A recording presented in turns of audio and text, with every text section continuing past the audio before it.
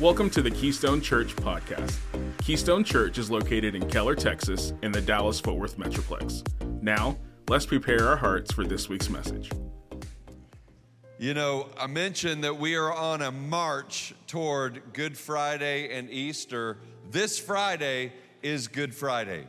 And at Keystone, the way that we are rolling this year, and we did it last year as well, we're having two different services. We're having a Good Friday service, which is a standalone service. And it's almost like we're on a pilgrimage. You know, I just got back from Israel a week ago, and I saw a lot of people making a pilgrimage to Israel to show their devotion. And Easter season, we're approaching it as a church like a pilgrimage where we come to Good Friday and we let God do His work in our lives, thinking about His very bad day, thinking about the funeral of God, thinking about the death of Christ. But then we turn right around and we come back the next day. And really, it's most powerful if you do both. Come back the very next day and bring a ton of friends with you as you come to Easter, because the grave is not the end of the story. It's the resurrected King that we worship. Everybody else worships a dead leader. We worship a risen Savior, right, church? This isn't a thought leader or a philosopher. You can go to his tomb and you can celebrate. You can't go to Christ's tomb and say this is where he lay, because he raised to life again. So we have something to celebrate on this Easter weekend, Good Friday, and then Easter weekend. And I just have a question. Could I just challenge you to press in and ask, who am I inviting? We got a week to invite as many people as you can. Grab a yard sign, grab one of those invite cards, and let everybody you know, because the stakes are high, the clock is ticking. Our culture needs Jesus to be exalted. Marriages need Jesus to be exalted, and they can find that here. So it's a great opportunity for you to invite. And then right after Easter, can I just share with you what I'm preaching right after Easter? And God is all over me on this series. I'm so excited about it. Right after Easter, I start a series of talks called How to Grow Your Family Tree. How to grow your family tree. And we're going to talk about how to fight for your family. And many of you are first generation on a new family tree. How exciting that you're the first generation. Now that may come with a lot of pain for you, but the good news is you're the first generation of your new family tree. Others of you have some history and legacy behind you. How do you carry the baton to the next generation and the generation beyond that? We're gonna talk about how to grow your family trees. And we're gonna have at Keystone some mighty oaks walking out of here. Does anybody believe we need to talk about the family? Our families need help, and we're going to do it. And May the 7th, I just wanted to throw this out there. May the 7th, we're going to have a special give day where we give above and beyond our regular giving. And it's all to the general fund, but here's what's happening. As May the 7th, we're preparing for summer. And if you've been to Keystone before, summer is, everybody travels on summer. At Keystone, we turned it up at summer. We have a lot of fun. It's a special season of ministry for us, for families. It's a very special season for ministry for families. We really invest in kids. We really invest in students. We have so much attention. We see so much life change. And so we say giving is the jet fuel for life change. So we're going to have a special giving day above and beyond our normal giving on May the 7th. So start praying now. You got about 5 weeks to start praying, start preparing for that kind of a gift. And let's come on that day celebrating and say, man, I want to invest in the young generation. I want to invest in families this summer. All right? Are y'all cool? How about we jump into the last message in the book of Jude? I was talking to some pastors just this weekend. I was speaking in Corpus Christi, and I was like, hey, have you guys ever preached through Jude? And very few pastors have ever preached through Jude. And I just highly advocated for it. I said, our people are loving the book of Jude. You can read it all together at one sitting, but also it's so profound and so penetrating in our hearts for our culture today. And today's the last installment on that talk. So let's go there. Jude chapter 1.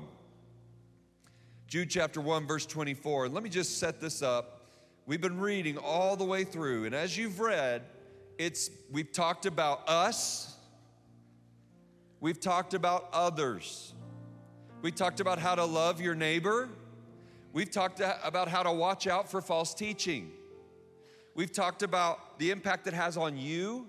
So there's kind of two audiences that we've been really addressing so far in the book of Jude: us, me, and them. Me and them. As we round out the last part of Jude, we're in a section called the doxology, and at this point, it shoots like a rocket to him. We talked about me, we talked about them, and Jude, like a rocket, points up and signs off talking about him. Him. Now to him who is able to keep you from stumbling and present you blameless before the presence of his glory with great joy. To the only God, our Savior, through Jesus Christ our Lord, be glory, majesty, dominion, and authority before all time, now and forever. Amen. And I want to read that again because I feel like that as he's writing, signing off, it just deserves a celebration at the end. It's like fireworks going off Godward. So I want to read that last verse 25 one more time. And at the end, can we just celebrate in the spirit? I think Jude wrote it. He's been writing some tough stuff. It's a tough letter. And then it just goes Godward. It's a celebration. To the only God, if you believe it, our Savior, through Jesus Christ, our Lord, be ready, be glory, majesty, dominion, and authority before all time, now and forever. Amen. We worship you, God, as we read your word. So good. I love interacting with the word of God.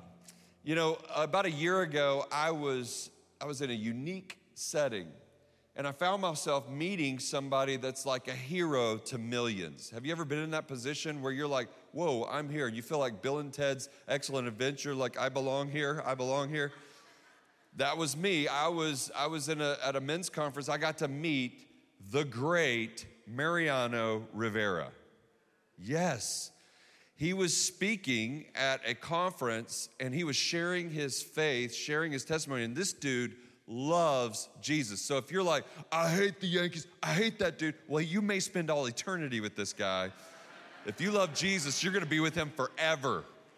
And he could really throw it in eternity. But anyway, and so this dude loves Jesus. He was strong. I'd love to have him here at Keystone. And his testimony's unbelievable. You can't help but admire him, truly. And if you don't know who Mariano Rivera is, raise your hand. I'd love to know if you know who he is. I just would love to know. Okay, a lot of you do. And he was a part of that great Yankees team that won so many championships. And he is regarded by many, if not most, as the greatest closer of all time. I felt it.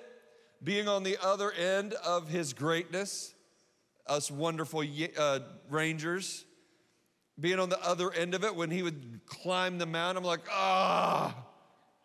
it just felt like there was no chance. He was that good.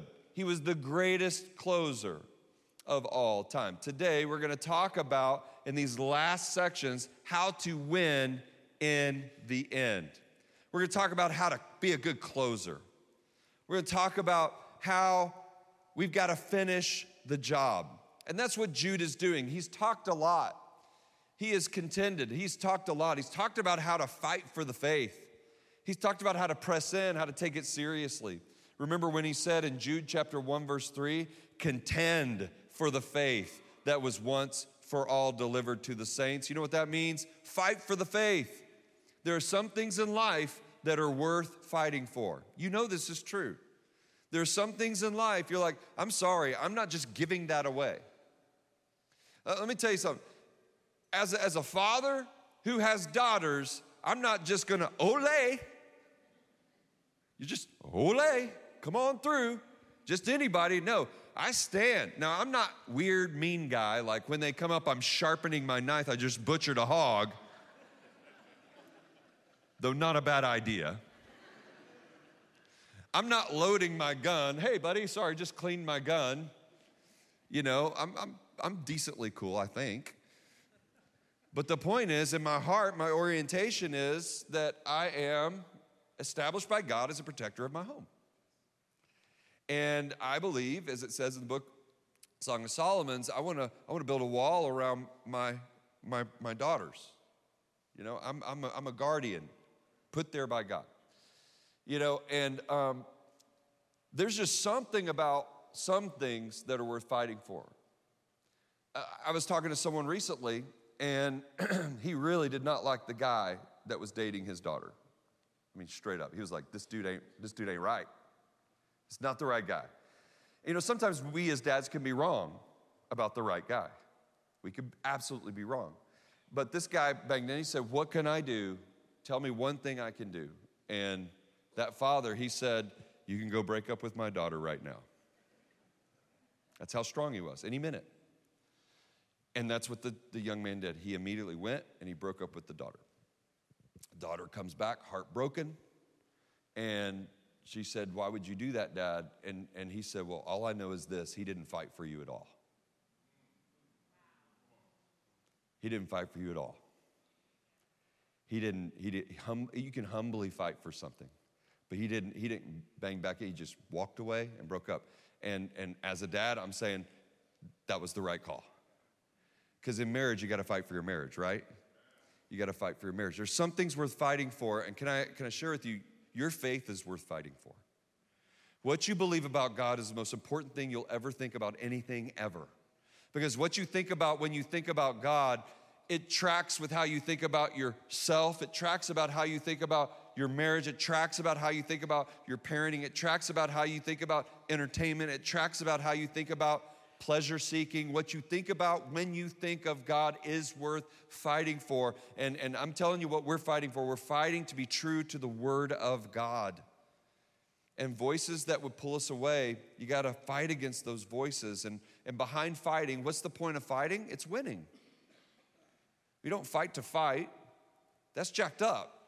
We fight to win. There's a battle against something that could drag you down. It's a true threat. You want to win against true threats. So the whole book is about fighting and winning. Wake up and win. Take it seriously. And what we just read in verse 24 is you can't win with God on the bench. You can't win with God on the bench of your life. It's impossible. He shoots Godward. Because there's no chance of you fighting for the faith. There's no chance of you fighting for anything meaningful in your life, anything that would cause you to flourish if God is on the bench. And this is, I think I talked about this last week or the week before, where we treat God as like, my relationship with God is like a bat phone relationship. It's like Commissioner Jordan just pulls up the siren when it's really needed. And then we put out the bat signal. And then the superhero shows up to win the day. And that's a lot of times the way that we treat God. We kind of have a self-reliance about us in our culture. And our culture, I mean Western culture, but I mean specifically, boy, you want to talk about self-reliance. Turn it up in Texas when it comes to self-reliance. I have it in me too. I have this thing inside of me, a self-reliance. And it can be easy for us to not understand the power that God has in our life, that He's not a player on our team. He's not even the MVP on our team. He's the team. He's the team. He's our everything. He's our utter necessity. Everything hangs on Him being first. Often we see this as a sign of weakness. We see reliance as a sign of weakness. The fact that we might need help as a sign of weakness. Can I just help you with that? You need help. Every single one of us needs help. Your pastor, he needs help. This great church, we need help. You need help in your marriage. Can I help you with that? You're like, what's wrong with my marriage? You have a normal marriage. You need help. You need help at work. Well, I think I'm doing pretty good. Man, you have no idea the heights you could climb to if you just understood you needed help. If you just understood you can't do it all. If you just understood that you need God first and foremost above everything else. You will never win in life. You'll never flourish if God is on the bench and you call him off the bench for special plays. You call him off the bench for unique moments. When you're really desperate, you've tried everything, you're at your end, call up God. Now, let me do say, if you are at your end and you've tried everything, go ahead and call up for God, okay? Don't not do it because, well, he's been on the bench. I feel like a hypocrite. I'm not going to call on him. No, feel free to call on him and learn your lesson. You need him every day. And I want to go ahead and say at the end of our time together, as we often do here at Keystone, we're going to have pastors and prayer team at the front at the end of my message. And we're going to provide a moment for you to come forward and have a moment with the Lord praying with someone else. We're going to give you a moment to pray. And maybe for you, that's going to be a moment where you come forward and you ask God to be your everything for the very first time. It's the first time you've ever crossed the line of faith. And you're going to come forward and you're going to say, I want to become a Christ follower today. And you'll become a Christ follower today, and maybe you'll be baptized this Easter with so many others. Isn't that going to be fun to see everybody baptized this Easter? It's going to be great. Yeah, let's go ahead. But you can't win on the bench. What did it say in verse 24? Now to him who is able to keep you from stumbling. To him, boom, who is able to keep you from stumbling. We have so many, we've learned this in Jude, we have so many opportunities to stumble. We can stumble because of false teaching. We've been misled. We've been consuming bad truth. We have a bad diet, and our bodies are rejecting that bad diet. I don't have the vitality. I don't have the strength because I have a bad diet of truth. I'm listening to false teaching, and it's causing you to stumble and lose your strength. We can stumble because of temptation. We can stumble because of sin. There's all kinds of opportunities for us to stumble. But know this, now to him who is able to keep you from stumbling, every Christ follower would fail in their Christianity. Every one of us would fall away if not for Christ's work in our life. Do you hear that? The old school way we would say it is, you can't do God's work in the flesh. Okay, that's the old school way we would say it. What we're really saying here is, you can't do life at a God-appointed, God-anointed life in your own strength. You need God's strength to do that kind of life. Now, some people, when they hear this, God who keeps you from stumbling, they have a false theology called sinless perfection. I want to address that real quick. Sinless perfection is a theology that I would believe is false teaching. It's a pothole you could fall into, that scriptures like this, you read it and you say, well, if he can keep me from stumbling, then I can be sinless on this side of heaven. That I should be sinless this side of heaven. And I'm going to go ahead and help you with this. All throughout Scripture, it's very, very clear, all sin and fall short of the glory of God. The Apostle Paul was very honest. He said, I struggle, I do the things I don't want to do, and then the things I should do, I don't. Who can save me from this wretched man that I am? Only Jesus can do that. So I want to help every single body out here. If you think that being a Christian is sinless perfection, that is not what the Bible is saying here. What Scripture is, and I want to encourage you right now that stumbling is not the sign that you've lost your faith, okay? God here is not saying that if you're really a Christian, you'll never struggle and you'll never have a problem, and if you do, you need to really fake it so nobody sees. He's saying that I'm the God who keeps you from failing finally and fatally. I ripped that off from a preacher you'll never ever meet because he's dead. Charles Spurgeon, one of my heroes. Charles Spurgeon, he said it in his way. This is my version of it. But God keeps us from failing finally and fatally.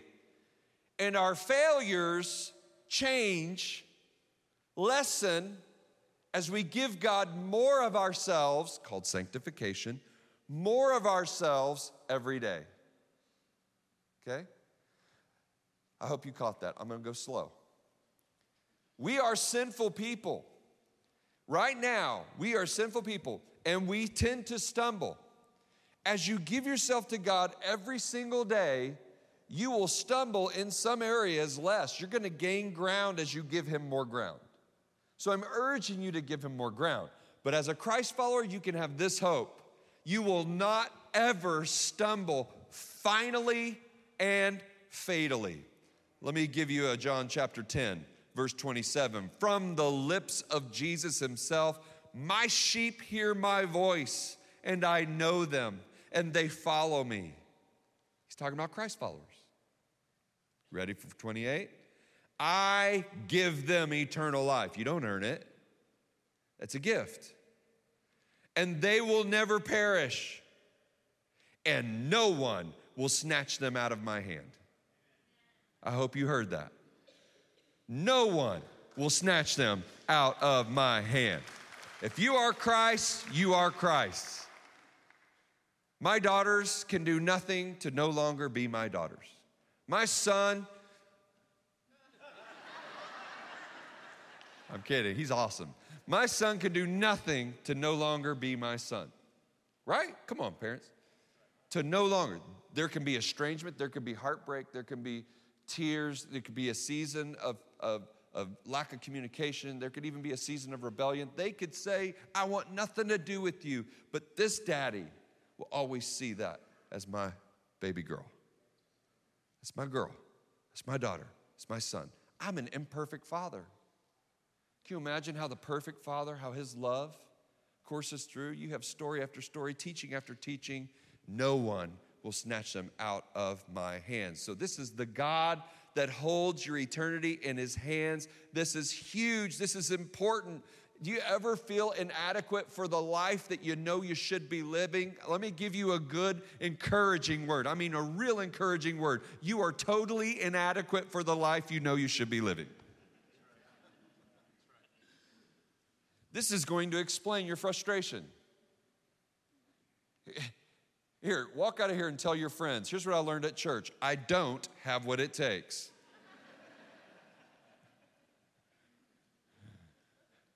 You don't have the power within.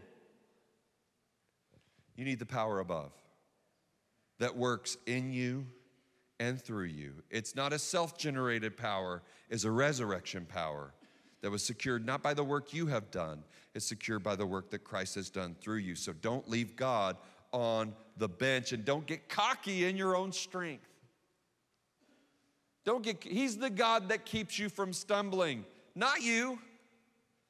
There's religious pride on the sins that you've conquered, haughty, puffed out chests of the sin that you've conquered, and you begin to look down on others who haven't conquered the same sins that you've conquered yet.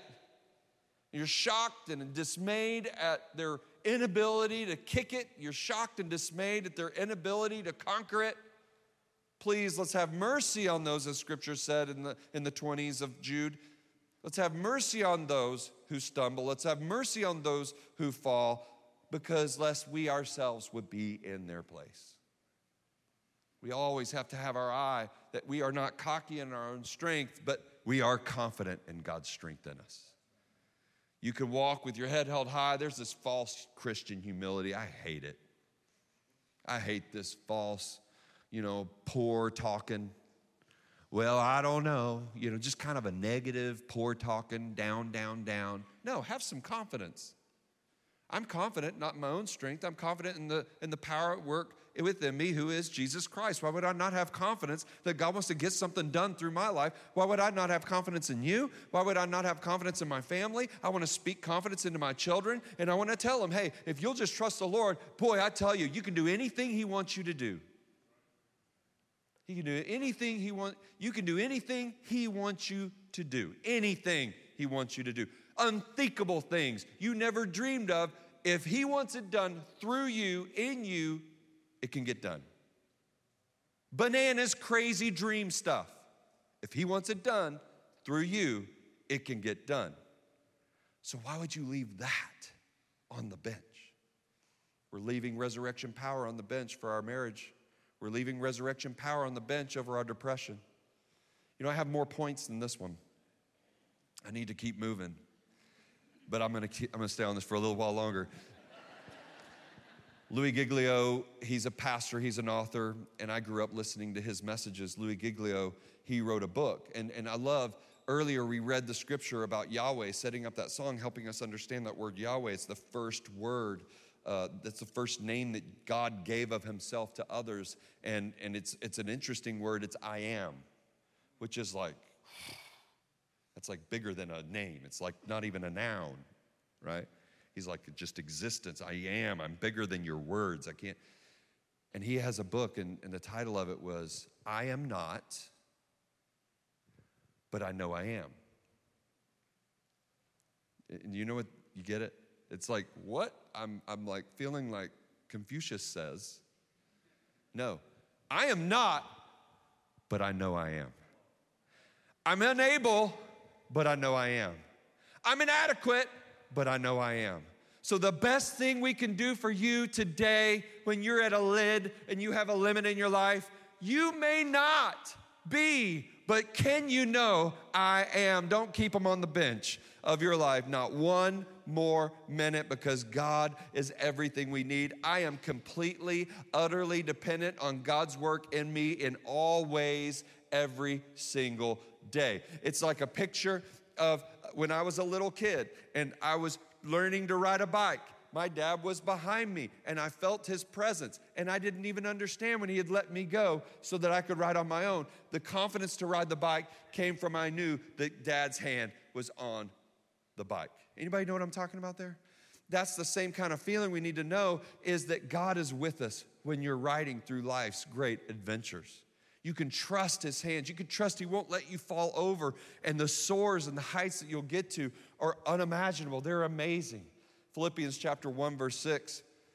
The Bible says, and I am sure of this, that he who began a good work in you will bring it to completion at the day of Jesus Christ. God initiated the work, and he wants to complete the work. He initiated the work. He wants to complete the work. So he initiated a work in you. If you became a Christ follower, he has initiated a work. And he doesn't initiate something he doesn't want completed. And every day is a step toward that completion. Now, to him who is able to keep you from stumbling, that means our life is God's work. Our life is God's work. That our ability to live is God's work. That we serve the God who will not let us go. Second thing about closing this thing out, as we read, is that God's victory is for our good. This great victory, going Godward, when you put God first, it's for your good. He said, to present you blameless before the presence of his glory with great joy. Okay, this is heavy stuff, but if you'll lean in, press in real quick. Press in and stay with me right now. This is not the time to kind of get a little ADD, all right? This is the time to like lock in, all right? The Bible says that, you remember how I said that we're gaining victory over our sin every single day, but we're not there yet, but we're gaining victory if we trust God, we'll gain victory every single day. That's called sanctification. But we deal with the presence of sin today. So there's three kind of ways that we're being saved. We're saved from the penalty of sin, which is hell. We are being saved from the power of sin, which is every single day. And one day, this is what he's talking about, we're going to be saved from even the presence of sin. That we're going to have a glorified earth, no more hurricanes, no more tsunamis, no more earthquakes, no more mosquitoes. They're demonic. They're from the devil. Devil. Fruit of the devil. Glorified earth and glorified bodies. Glorified bodies. That's right. As I say, we're going to run with the cheetahs. You're going to swim with the dolphins. You're going to finally get that six-pack. turn in the keg, get the six-pack. It's going to be great. We get a new body. That's called glorified. How does that happen? He's talking about it right here. And this is where I want you to press in. First word, justified. You will be justified. Okay? I'm presented spotless before God because I've been justified. That's a legal term, and it means just as if I had never sinned. When I was growing up, I used to hear this song sung in church, justified, never sinned, oh Lord. Justified. That's how I know what justification means. I didn't learn it at seminary. No, I'm kidding, I did. Justification means it's legal. My record has been cleared. It's as if I was never guilty. Isn't that great? Let me tell you, if you've ever had legal trouble, that's a good place to be when you're free and clear of that weight. But he doesn't stop there. There's another word, righteous. And these are words I want you to hang on to. When they come up in the Bible, now you'll know what they mean. Righteous is relational. Justified is legal. Righteous is relational. Righteous means I am now in right standing before God. I was in wrong standing. There was conflict. Now I'm in right standing. Have you ever had a conflict that got resolved? And like really resolved? Not like, okay, we have peace, but we kind of still hate each other, but we're not talking about it? No, I mean like we're okay. Tears are shed. Healing has happened. Maybe it was a misunderstanding. And maybe we misjudged a misunderstanding and we cleared it up and now there's healing and wow, it feels good. Well, magnify that times 1,000,000 and you're beginning to sniff what righteousness may mean. Righteous is utter right standing before God. 2 Corinthians 5:21, I quote this almost weekly. For our sake, he made him, that's Jesus, to be sin who knew no sin, so that in him we might become the righteousness of God. Okay? So Jesus is totally right with God. And when you're right with God, you get all the benefits that come with that relationship. When you're right with God, he treats you as if there's a rightness there. There's a fellowship there. You know what Jesus did on the cross? Jesus he not only took our sin, he became our sin. You're going to hear this in a week, you know. He became our sin. Okay? He became our sin. So he knows everything you've done. He felt it. He's experienced everything you've ever done. He became our sin so that in him we might have the righteousness of God. There's been like an exchange. He took our sin. We got his righteousness. That at least should get like an amen. Like, that should get something, right? So that means that God, when you stand before him, he who keeps you from stumbling. When you stand before him, he presents you as spotless. When you stand before God one day, when you close your eyes to this world and you open them in eternity, if you have accepted Christ on the cross, his righteousness robes you, and he does not see your sin. He does not see your sin.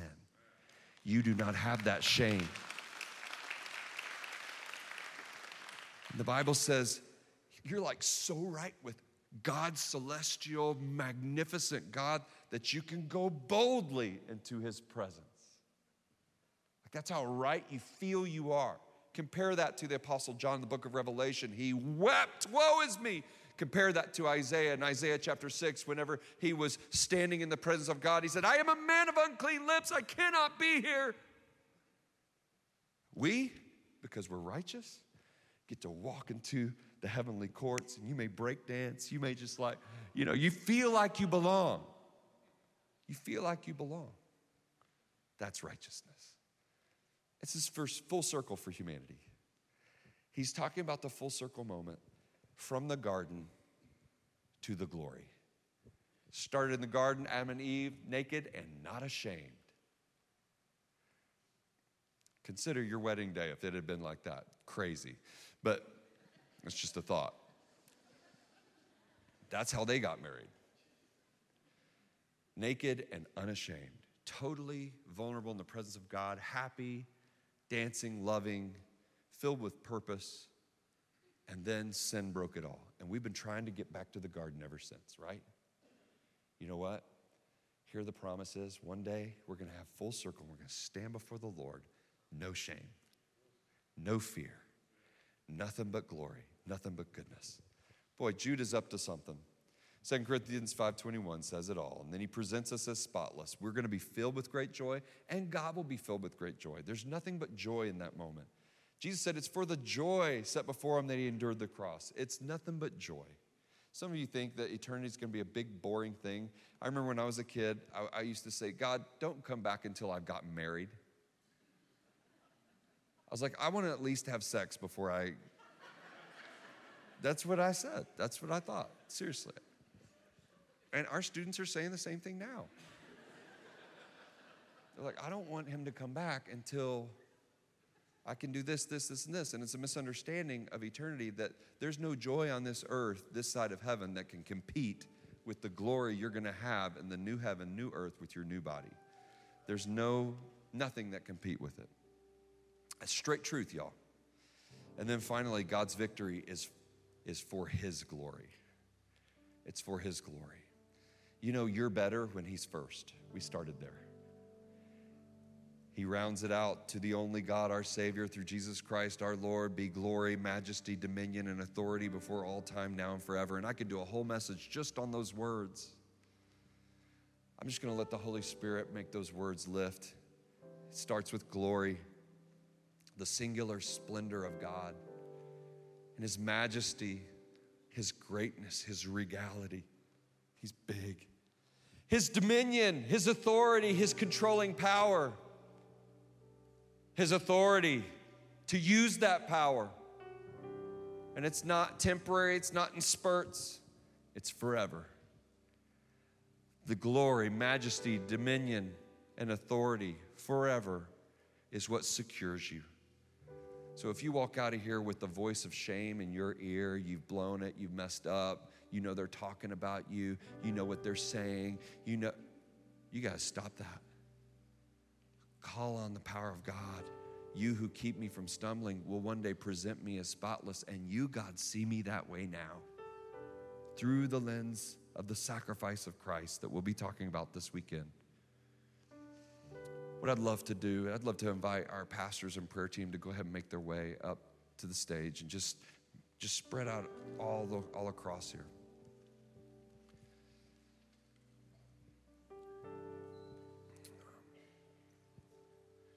And here's what I'd love for us to do. I'm going to pray over us.